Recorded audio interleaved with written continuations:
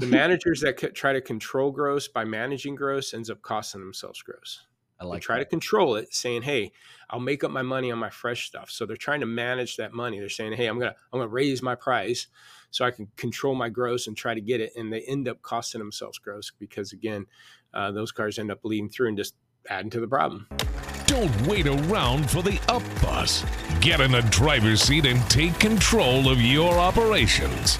Are you ready to increase profitability, have better processes, and get proactive with your operations? Welcome to the Up Bus Podcast. Here's your hosts, Jason Harris and Jason Rice. Hey, what's going on, Podcast Nation? This is Jason Harris, joined by Jason Rice. That's right, you get two Jasons today. And this is the Up Bus Podcast. I'm so excited we get to do this together. It's like the highlight of my day. I'm like, I could hang with Jason today. It is fun. It's fun. Well, and not only fun, but I'm excited about today's topic. So, hey, guys, for everyone out there watching and listening right now, if you have any aged inventory, or God forbid you have a car that's about to have a birthday, please make sure you forward this episode to your manager. They need to see this episode, because today's episode is all about the cost of holding aging used cars. And, you know, as I was thinking about this topic, man, I was like, oh, this is going to be fun, right? Because it's just going to be a fun conversation, because I just, you know, how many times I've personally done this myself, Jason, I will be the first one to admit I held on to something I wasn't supposed to, you know, because I actually remember the car. It was a 2007 Mercedes E63 wagon, right? Ooh. That's rare, right? I mean, come on, a 500 horsepower, naturally aspirated wagon. And I'm like, you know what? And I bought this thing so right and had the right mileage, and it was the white on beige interior. And I'm like, I'm going to sell this car, even though this was not a car at all that my dealership typically sold. But I was going to gross the crap out of this thing. And I held on to it. And, well, we'll get into it. But let's get into it. You never celebrate a birthday? You never did. No. Half birthdays are bad, much less full birthdays. Half birthdays. My kids celebrate half birthdays at school. I think there's some used car managers that still celebrate half birthdays. You know, when your birthday falls in the summer, you don't get to have birthday parties at school, so they give you a half birthday. Well, I find we use the same excuse on some of our cars. Yeah. Right? Yeah. I love finding. We're gonna find these great rabbit holes with you, because I did the exact same thing. I had this E63 rear wheel drive 500 horsepower family monster, and I told myself, like, I bought it in January, and what did I do? I said, "Oh, this is a summer car. I'm gonna hold on to it." Right. Sell it in the summer, you know. But yeah, you're right. You got to celebrate half birthdays sometimes. No, that's okay. So our first topic today is just understanding and calculating the true cost. And I know you got tons of thoughts. I've seen you post on this before. I mean, you have talked about this before, right? You know, the true cost of aging inventory. How do you calculate that? What are some of your thoughts and opinions? Wow. You know, well, obviously there's, again, what we call a holding cost. And you know, it's funny how many dealers actually pay attention to that, and it's not too many, but yet it's a real expense. Obviously, there's a deeper formula to it, but let's just take your fixed expense, divide it by, you know, how many days of the week and how many cars, or days in a month and how many cars you got, and, you know, give you a cost per day to have a car sitting there. You can equate that to your home budget, right? What's your mortgage, electric bill, gas bill, and, you know, cable or whatever, the true necessities, divide that by each day. And that's how much it costs for you to live in that house each day. It's a fixed cost. So there's no way around it unless you move out, right? So there's a fixed cost of doing business. So once you divide that per day, not only then how many slots you have, and you get a cost per day and of a product sitting there. Now that slot can range anywhere from 50 to or 30 to $100 a day, depending on, facility and cash flow and everything like that. What are you paying for and what you're not? And you also got to consider interest and or depreciation in the back of the mind, but not part of the formula there. Sometimes interest, but so, again, we default in our system $30 a day, but if the dealer knows their actual cost, we can plug that in there. And I'm just curious because you talk to so many, what would you say the percentage of people actually do know that? They probably 25, 30%. So or here's the thing, property. maybe half of them know what it is, but only 20, 30% even think about it affecting. Because here, I tell you what, you put it in somebody's pay plan and then they'll think about it. Right? Isn't that the truth? So if you made a 2-pounder, $2,000 deal, but I backed up, $50 a day at the 50 days you let it sit here, it's $2,500 worth of holding costs. You lost 500. Then with that one against your pay structure, you probably calculate it. I think that would definitely happen really, really quick, right? But we've said this, I think a few times, and I've seen several posts about this before, is that the new used car manager needs to be more of a landlord, than sometimes a used car manager, and understand the rent factor on each one of these spots. And you can have only so many tenants. And how good is that tenant? Yeah. And how good is that tenant, right? And I find that analogy seems to maybe resonate, a bit more. But what are you seeing, especially right now, given the current economy and how things are changing? How important is it still to, measure your holding cost? And are any of those formulas changing right now?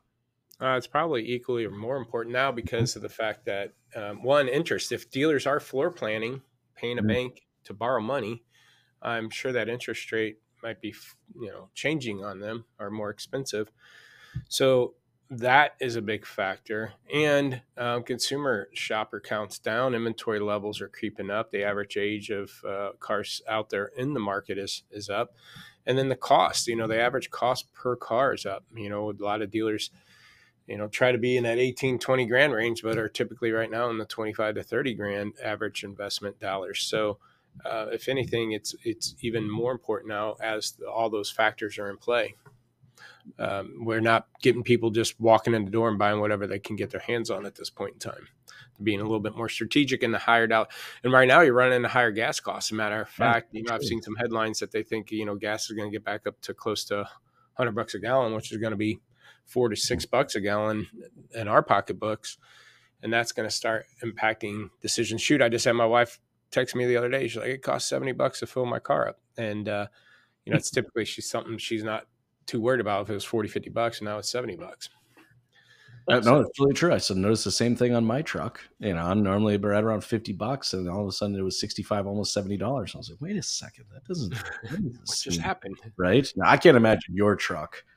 Hey, so for everybody out there watching and listening, just in case you know, Jason's got one of those monster trucks that you don't even, it's got its own savings account for gas, right? I don't call it a monster truck, but I do go line to line pretty much with those tires when I park. I love the truck. All right, true holding cost. Can it be any more important now than ever? And, I think in a sense, we have to be proactive in calculating. I noticed, because inventory levels are coming back, it's kind of an offset between what the need is versus what, available is in the market has started to shift. So I've seen marketing dollars now starting to pick up as well. Would you calculate marketing dollars into your holding costs as well? No, because that's you can, and you can do multiples, I guess, things of holding costs. Because again, marketing dollars are flexible. I can cancel all my marketing dollars tomorrow. I can't cancel my mortgage payment or my rent on the property or my interest in my light bill and stuff like that. I can shut the lights off better, but there is a fixed expense, and marketing typically is not that. But I guess you can take your total budget and also slide that, divide that up too, and see the impact of it. So you have your cost to sell, then you have your holding cost, and they're two separate expenses, right? Exactly. Is there anything else that should be included in the holding costs for anybody out there watching and listening that may want to try to calculate this out for themselves? Well, I mean, again, each dealer is going to be different. You got the floor. Do we have the floor plan expenses? Do we rent or own our buildings? Stuff like that. But obviously, even if you own your building, you're paying property tax and some of that. So each one's going to be a little bit different. If they want to reach out, we can get you some formulas that'll break it down. NCM has a great. If you Google NCM, holding cost calculation, though, there's a breakdown that way. We could send you a similar copy of that, but. Yeah, it's going to fluctuate. But again, the hardest part is just get them to understand how it impacts them. But because it's not coming out of their check, they might figure it out, but they go, okay. And Have you had anybody try to enroll that, roll that into their pay structure? Because I'm a big fan of like, if I want my team's goals to be in line with my goals, then their pay structures need to be in line with those goals as well. But I guess if one of the managers are getting paid on total and net, not gross, right? Mhm. So whatever's left at the end of the month after we do pay rent and more, if somebody's paid on that, then I guess it would. But the normal used car managers that's managing used car inventory, or even lead managers that are managing leads, aren't worried about that, So I guess the people making the decisions typically on every day, every car, probably aren't in those type of pay structures. But when you are paying attention, you can see some insanely big results, and it's little things over a course of period of time. In fact, you posted something today, so the timing couldn't be better. Yeah, I didn't know what the topic was. So perfect. We didn't even know we were getting into this, and you'd already posted, and I was like, "Oh my gosh, this timing is perfect!" Right? But tell us the story, of this dealership, because I think that really does show, the difference in, when you start to pay attention to this and what you can actually achieve at it when it's become a real number for you. Yeah. So year over year in our system, we can go a year back. And what I was looking at is, and I'm 99% sure on these numbers, but the dealer was carrying 244 units a year ago on this date, and was selling, I think it was 54 or 56 units in a 2-week period. So if it was 56, that put them on pace to sell, what would that be? 112 with 244 in stock. Fast forward to now, he's selling 58, which isn't up much, 2 units up, but doing it with 144 units instead of 244 units. So there's 100 less units selling the same amount of cars. So year to year, when you say, hey, last August we sold 112 cars and we're still on pace to sell 112 cars, we're really not improving. But when you look at what it took to sell those, the dollars that it took to sell those, at 100 less cars, and their average investment last year was 27 grand. Easy math. Yeah. 27 grand times 100 is 2.7 million. The current average investment's 24 grand. If you wanted to take it off of the current investment of 24 grand times 100 is 2.4 million. So they're selling the same amount of cars with 2.4 million in the bank, essentially. So, there's been a time I've asked the dealer, where's that money? And he's like, I don't know. I'm like, what do you mean you don't know? It's got to be somewhere. If it's not in floor plan savings, it had to come in the bank somewhere. You didn't, where to go. And so you mean that new boat I bought? Wait a second. Condo that's in Mexico. No, sorry. Anyway, exactly. Well, even at that, and not that this did happen. As a matter of fact, our gross has gone up. But even if you said, and we're selling the same amount of cars and our gross went down 300 a copy. Well, again, do 300 a copy times 100 plus units, and then add the 2.5 or whatever back into that equation, your gross did not go down. It actually went up with that 2.5 million of savings. So the other point that I want to, and then a little bit of research, as a matter of fact, I'll just do it on the calculator here. Back a year ago, the average age to sell, because think about this, holding costs, when we first started looking at it, we would take the 100 cars they have. Okay, each car got a $50, let's say $50 a day holding cost expense. A 10-day-old car had $500, so forth. We summed that all up and then averaged it out by how many cars are on their lot to give them their holding costs of their current inventory. Wasn't a while down the road, 6, 8, 12 months down the road, I'm like, hold on a second. Holding cost doesn't stop until you sell the car. That's correct. So not only should we look at our current holding costs, let's look at our sold holding cost. So back a year ago, their average age to sell was, let's say, is 62, but let's round it to just 60 days. And if you take 60 days to sell a car and you times that by $50 a day, that's $3,000 There goes per your gross. car on average. Okay. And again, if you times that by the 244 cars they had in stock, just for equal math, $732,000. Okay. Now let's take that another step. $50 a day times 60 days to sell a car. And again, at that point in time, they're selling 112 cars. That was 336,000. So if you just want to look at their sales alone, 336,000. All right. Now you take it in today's equation. Again, they're selling cars now at 36 days. Yeah, their turn's fundamentally 36 times right? 50. Yep. Again, times 112 cars. Let's say they're selling the same, 201,000.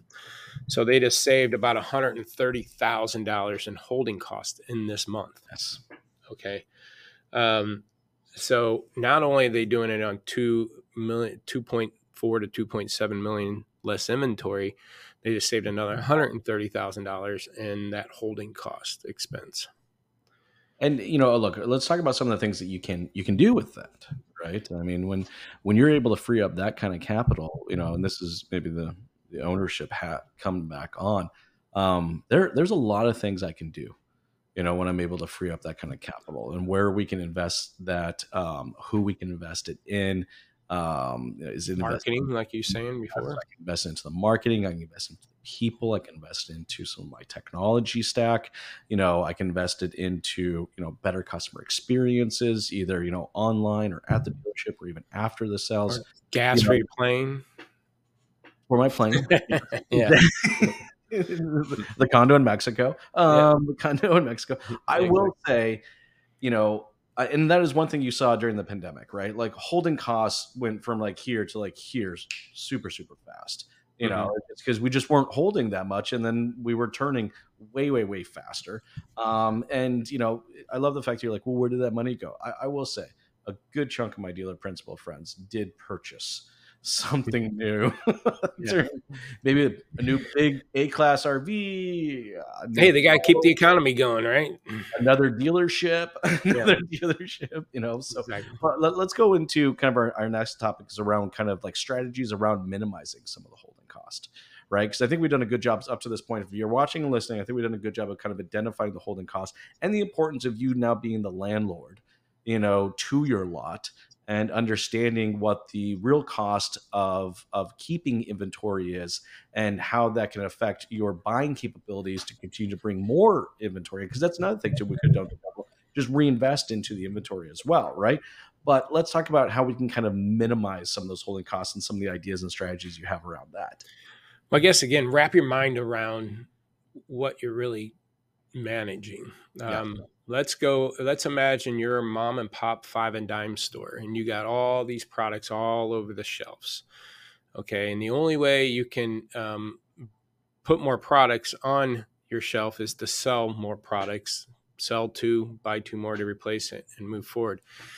And so you could either, let's say everything's all an equal price, but you could sell 1 item and make X amount of dollars, let's say $10, or you could sell 2 for $5.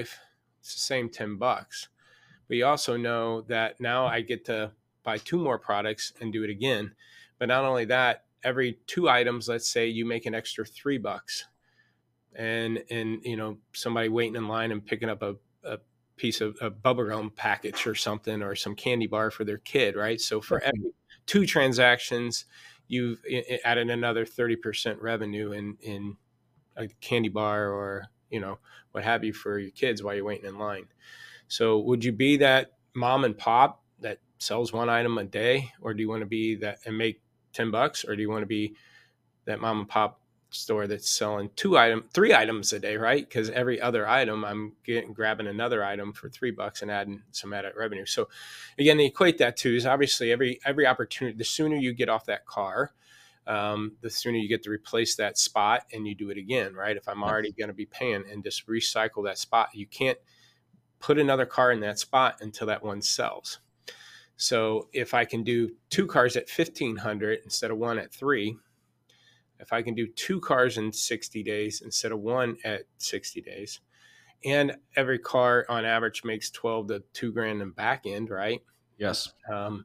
That's another 2 of those. It's another 2 trade opportunities, right? It's another 2 opportunities to get them back in my service lane to do more business with me.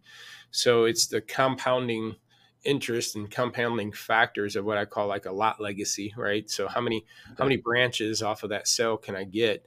Can I get a trade that I can make the money up on? Can I get some F&I? Can I get them back in service? And so there's just that legacy. And so to minimize holding costs is just mean turn it faster.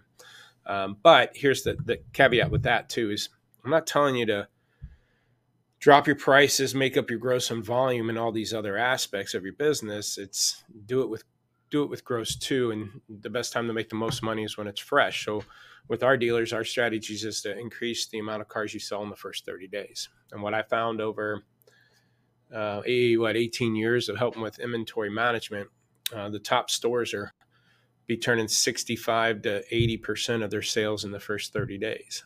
Yes. Okay. Cutting off that holding cost. Again, being able to take a car, move it out of the slot, replace it with another one, move it out of the slot, grab some F&I, grab a trade, move it out of the slot, do it again. Business. Yep. Yeah. Yep. And so if you want to just keep, and that's where it's important to look at, not it is a true sold turn. What I mean by that, most inventory management tools are going to look at turn as your, and what that's calculated off of is your average age of your current inventory. Mm-hmm. So some of the biggest ones out there would say, okay, your turn is at 12. Well, all that has no impact on your sale rate. It just has to do with the average age of your current inventory. Mm-hmm. If your average age is 30, you'll be at 12 turns. The bad thing is that can be manipulated overnight. You can drop 10 one-day-old cars into that system, and now your average age goes from 30 to 27. Your turn goes from 10 to 12 or 12 to 15, and it looks like you're doing better when you're not. And so, again, the clock doesn't stop till you sell it. The sooner you can drive that average age down, right, the average age of selling down into the 20s and have 60, 70, 80% of your sales in the first 30 days, that's how you're going to maintain or maximize your gross profit. And I say maintain is, while still minimizing your holding expense. Yeah, because it all depends on, you can't say, well, my gross didn't go up because when I sold more fresh cars. It all depends on how you bought them. So if you just go step up and just buy a bunch of cars at a high dollar, then yeah, still struggle with gross. But even at that, if you go now, the cars are back to being a depreciating asset. Yes. Right. And the sooner you get off the depreciating asset, the better. And regardless if you bought it at 80% cost to market or 100% cost to market, the sooner you get to that sale price, the better. I was just at a store today locally, and he had a car price at 107%. Mm-hmm. Now, which for all intents and purposes would throw a red flag. Yeah, I get it. Correct. But then I went and looked at where he had it priced previously, which was $3,000 higher a month ago. So it was like $50,500 is where he had it a month ago. Right now he's at $47,000. So $47,000, he's at $107,000. Yep.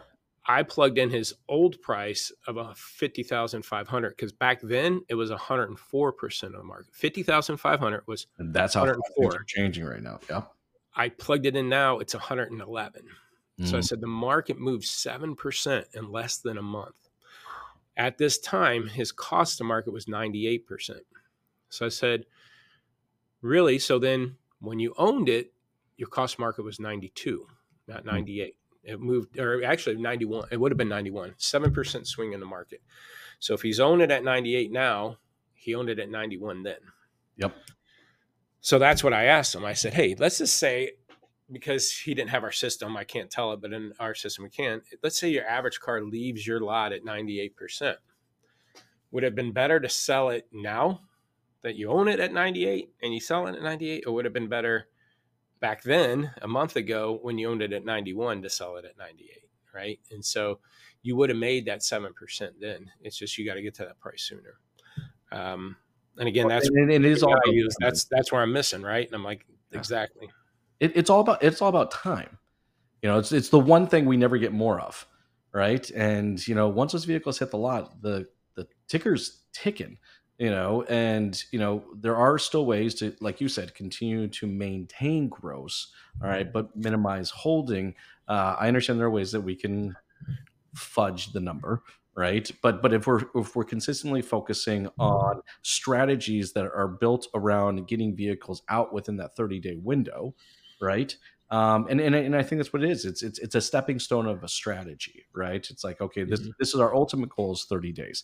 Now, what happens after 30 days and what actions are taken, all right, to continue to move that? Because to your point, I rather have just been at 100% at the 91, all right, moved it off the lot, and versus now waiting. And yes, it's crazy. I mean, this must have been a specific vehicle for it to fluctuate 7% over in a single month. There must have been something specific about that vehicle, or maybe incentives kicked in. It's a newer vehicle, stuff like that. So now all of a sudden, a new version of the vehicle has got a $10,000 discount on it or whatever, and that happens. That happens in our industry all the time, right? So I mean, I think it's this. Well, here's the problem. It did in the last What couple of happened? years. It didn't because new cars weren't there to have $5,000 rebates Exactly. on them. Now that and so we didn't have to worry about, let's say now 22 or 23, 2022, Mhm. 2021, because rebates weren't on new and there's hardly any new anyways. So they weren't depreciating as fast as they are now. Yeah, it was a 2022.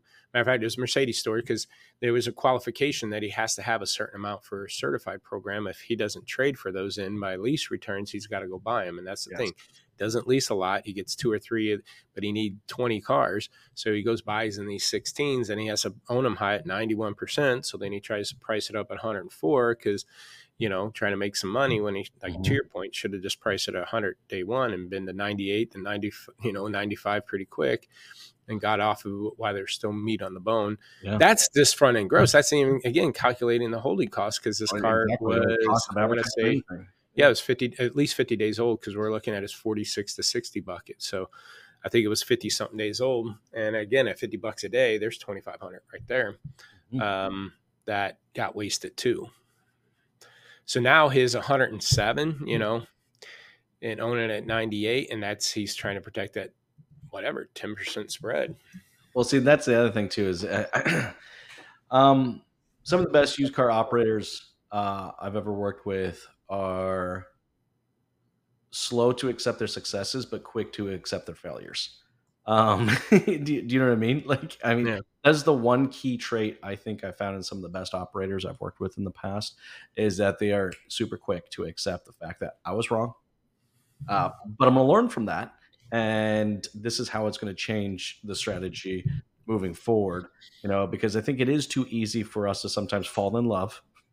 I've fallen in love, like I said, my '07 E63 wagon. I knew I was going to gross on that thing, but with holding costs 6 months into it, I bought it in the winter. I'm going to wait till the summer because it's a summer car. I can't imagine what I lost on it if I actually sat down and did Yeah. expense, right? Well, not only that, it's just not only that car, let's say it sat there for 90 days, Yep. but you have turned 2 other cars in that same window of time, right? 30 on that one, 2 more 30s.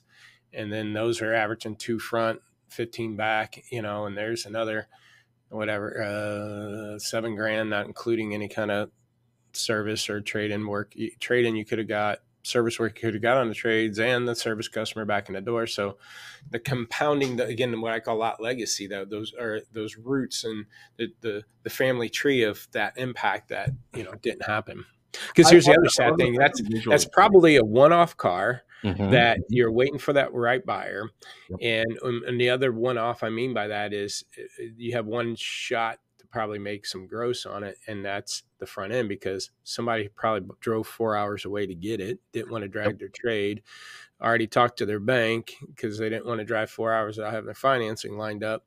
So more light, and they never coming back for service. So you held out on that one car to get that one-off customer that is a one-off shot anyways because they drove 2 or 3, 4 hours. I've been looking for one of these that are all over the place and bought it when you finally priced it cheap enough for them to drive 4 hours to come get it. Well, and it's funny you say that because it's a perfect segue into our last topic. Look, I've done it. I made the mistake. I've already talked about it. I've used my gut feelings a few times than I should probably admit that I've done it. But I've used my gut, and for the longest time, up until I would say 2010, and kind of going into more inventory analytic systems, everything was kind of based off my gut feelings, and the managers I worked for, the managers that worked for me, a lot of that did, even the way I hired them actually was based on their experience and some of their gut feelings. That's not necessarily the case anymore. So, I think our next topic is leveraging inventory aging analytics, right, for more data driven, informed decisions. It's like we have some amazing data at our fingertips. What should we be looking at to make better informed decisions, Jason? Well, I can only tell you the kind of way we approach it. First and foremost, I'm looking at my lot. How are things moving around before I worry about market, competitive set, auction data? I'm going to look at this car within my profile. Okay. What I mean by that, we do have a score. We call it WTF score for work the facts, but you could look at your inventory this way too. Is here, let's say for an example, let's say it's a 2020 large pickup truck, Ford F-150, 40 grand, with 30,000 miles. Sure. Look at your current sale rates on 2018s. So our scoring is going to look at a different metrics. Like, are you heavy or light in that year? So let's say you're heavy in that year. What about large pickup trucks? How are they moving off your lot? Well, you know what? They're getting aged. So we're heavy in trucks. All right. So it's an 18 that we're heavy in. It's a truck we're heavy in. What about the $40,000 cars? How are they moving? Are they slow because the interest rates being higher? Yeah, matter of fact, those are. So you're heavy in that year. You're heavy in that segment. You're heavy in the same price point. You haven't changed the price in 10 days. You haven't had a lead in 7 days. You might have 3 or 4 leads you haven't talked to in 3 days. It's miley, okay, or too low miles. That's the other equation we look at. Yes. We say anything less than 8,000 miles a year is low miles. And the reason why I would red flag that is maybe I'm too proud too long on a low mile car. Like you said, that gut instinct. Yeah, but it's got half the miles of the market. Well, our customers are willing to pay up for it. Maybe that budget's would like to have it, but they're not going to stretch the extra $50 a month to buy your miles. Sure. So no. So is it miley or under miles? Because sometimes if it's miley, we're not aggressive enough. How is my ROI? Am I making 2% ROI, 5% ROI after holding cost? How is the ROI? Even though it's a $2,000 markup, and after holding cost, I might only be sitting at $1,800 or $1,800 holding cost and $200 profit. So I think you look internally first and get a profile of how this car matches what's happening on your lot to go, okay, this thing's got. And a matter of fact, another thing we look at is what we call an investment risk score. And we just don't compare that 40 grand to your current average investment of 25 grand. Cause that means, hey, it's 15 grand higher than my current investment. That's a bad thing. Exactly. But if I actually look at, I don't know, large pickup trucks sell at 38 grand and F-150s sell at 35 grand and 2020s sell at, 27 grand, and kind of give more of a investment risk profile to similar vehicles instead of just your average. I think that's just kind of another, I guess, a deeper dive of how that dollar compares to the average on your overall, like a comparable average instead of just your overall average. So again, I would be weighting in things like that into my equation on once I find a problem on my lot, and again, we're talking about holding costs. Let's say my inventory is starting to age and it's costing me more money, both in depreciation and holding cost. You got to find the cars causing those problems in that 46 to 60 or 60 plus bucket. I'm going to be weighing in those type of scenarios. Am I heavy in that year? Am I heavy in the segment? Heavy in the price point? Heavy in that miles or make? Do I have any leads? When's the last time I changed the price? Is it converting online? Do I have leads no one's contacting? Is it low mile, high miles? Am I too proud, too long, or not aggressive enough on those miles? And then take that investment risk scenario and say, okay, it's 20 grand higher even to comparables that sell off my lot. On top of it, then use that information to go look at market and book out and auction data and stuff to make a deeper dive. But again, holding cost is yours. It's not the dealer down the street. It's not the Honda store that holds the record. So don't compare your holding cost and risk of that holding cost to just the market data. You can't. You got to figure out how it is impacting your lot. Well, and it is impacting your lot, and I love the strategy that you just kind of laid out. I've said it many times in many other podcasts. I think one of the things used car dealerships are struggling with right now is an identity crisis. They don't necessarily know what or who or what they are, right? And using data like that allows me to really identify the data is there. Like if I sift through it and I take the time to actually invest into it, it will tell me what my identity should be. Maybe I should, be the, 2017 to 2019 minivan superstore that's, under $30,000. It's like, and I can own that identity. I find too often that, even though the data is there, we try to be everything to everybody, Yeah. and I must keep a little bit of everything so I can make everyone happy. But this is not a buffet. And that's what happens when you look at market data. Your Ford store seeing these Kias leave, and you're like, oh, I can dip in that Kia market, which you can to some extent, but again, it depends. I mean, if it's higher than your current customer profile, if your leads are higher percentage of your leads are on compact SUVs and not intermediate SUVs over 35 grand, and you just went and bought some Tellurides because they're selling great in the market, well, you just cost yourself some money. Well, it's an investment risk, right? It's not your profile. Not that you can't sell a Kia to Ford. Ford customers are in your market. It's just your market's more of a 25 grand buyer and not a 35 grand buyer. So yeah, you got to have that profile. But this all goes back into kind of this show.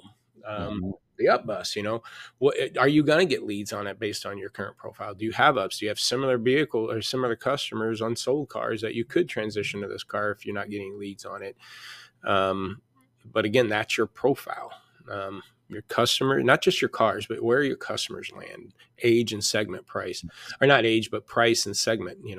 What percentage of your leads are sitting on 35 to 40 grand large pickup trucks? How many cars do you have there? One of the things that we look at is, let's say you have 40 trucks in stock that are large pickup trucks, 35 to 40 grand. You have 40 leads sitting in that segment, but 2 trucks to sell them. So you only have 2 trucks to sell to 40. Buy some more of those because, again, it goes back to holding costs. You've already got an active audience. You got 40 people. Day one, you don't have to wait for photos and descriptions. I don't have to spend any marketing, Jason. You've got a database of 10 customers looking for that similar truck that you can call today and switch to them, minimizing that holding cost. And you know what? I think some of the most proactive dealers out there are looking at that. I mean, I would be, looking at what's currently at my auction, knowing that I got 2 of these trucks, I got 40 leads on them. All right. And I got 38 people that are telling me they're in market for that. If I'm just sitting up calling them and say, look, I'm looking at this auction. Is this something you'd be interested in? Just being proactive, like that.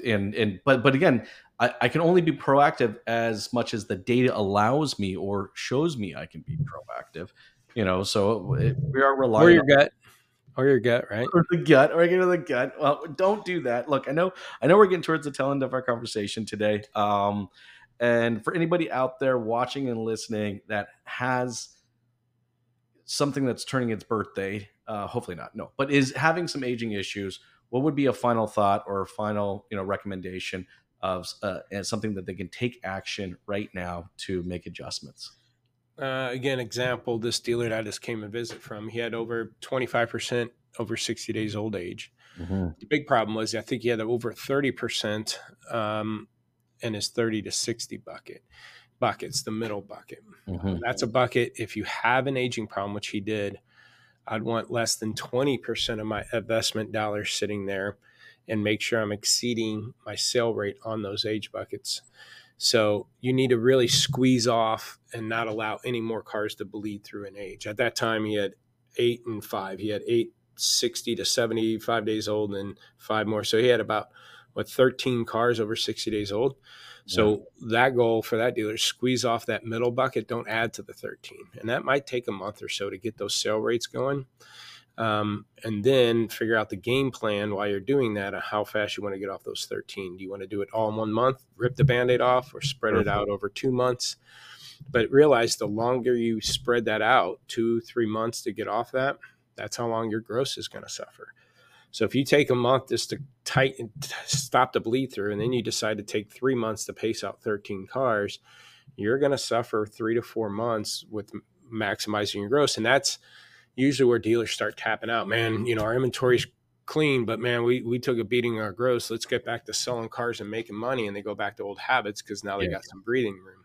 And that's where you don't want to change that. So that's one. But two, this dealer, I think there was 16 units sitting in his 45 to 60. Yes. 16 units. And when I looked at it, again, we want to stop the bleed through, that's not a bad thing, the 16 units. Again, he had 13 over.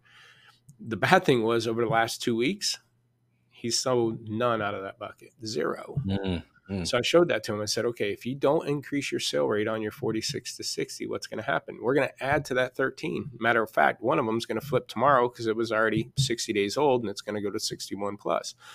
So, you know, you've got to be aware of current carry rate to sale rate. I like looking at your last 2 weeks of sales. So let's just say he had 16 units there, and let's just say he sold 4 in the last 2 weeks out of that bucket. Not bad. There we go. We're heading in the right direction. Yeah. If I want to turn my inventory each month, if I sold 4 in 2 weeks, that would put me on pace to sell 8 in 4 weeks. 4 in 2 weeks means I'm selling 8 in 4 weeks at that pace with 16 in stock. He still would have had 8 more bleeding through. My point is you need to know those numbers. And then once you recognize that's a problem, go dig into those cars, figure out what cars are causing those problems. Again, I'm going to look at, well, I want to find the cars I'm heavy in a year, heavy segment, heavy in price point, age bucket I'm not selling enough of, might be my lead, converting online, but I haven't had a lead in 7 days and I got 3 leads I haven't contacted in 3 days. Those are the cars I'm going to attack first and go, okay, based on my profile, these are my issues. Then I pivot to market data and start moving them and try to figure out what I got to do to get these things moving. And then again, compare your pricing more like how they move off of your lot historically versus just how, again, I'm at a Mercedes store. Do I really care where the Hyundai store's pricing their 2022 Mercedes at? I do, but I should be able to get a little bit more for it. So it's your clients, it's your database. But I like that, a very strong, aggressive, consistently executed 30 to 60 day strategy, and it's consistent execution of that strategy. It's going to eliminate the 60 plus. Yeah, right? But the other important part about this is as you're doing this, replenish fresh inventory, and then don't try to make up your gross on the fresh cars. Because then as these guys are weeding out of these aged cars and losing money, well, guess what they do? They go ask a premium for their fresh stuff. Well, I got to make up my money somewhere. I got to give it a shot because I'm losing money down here.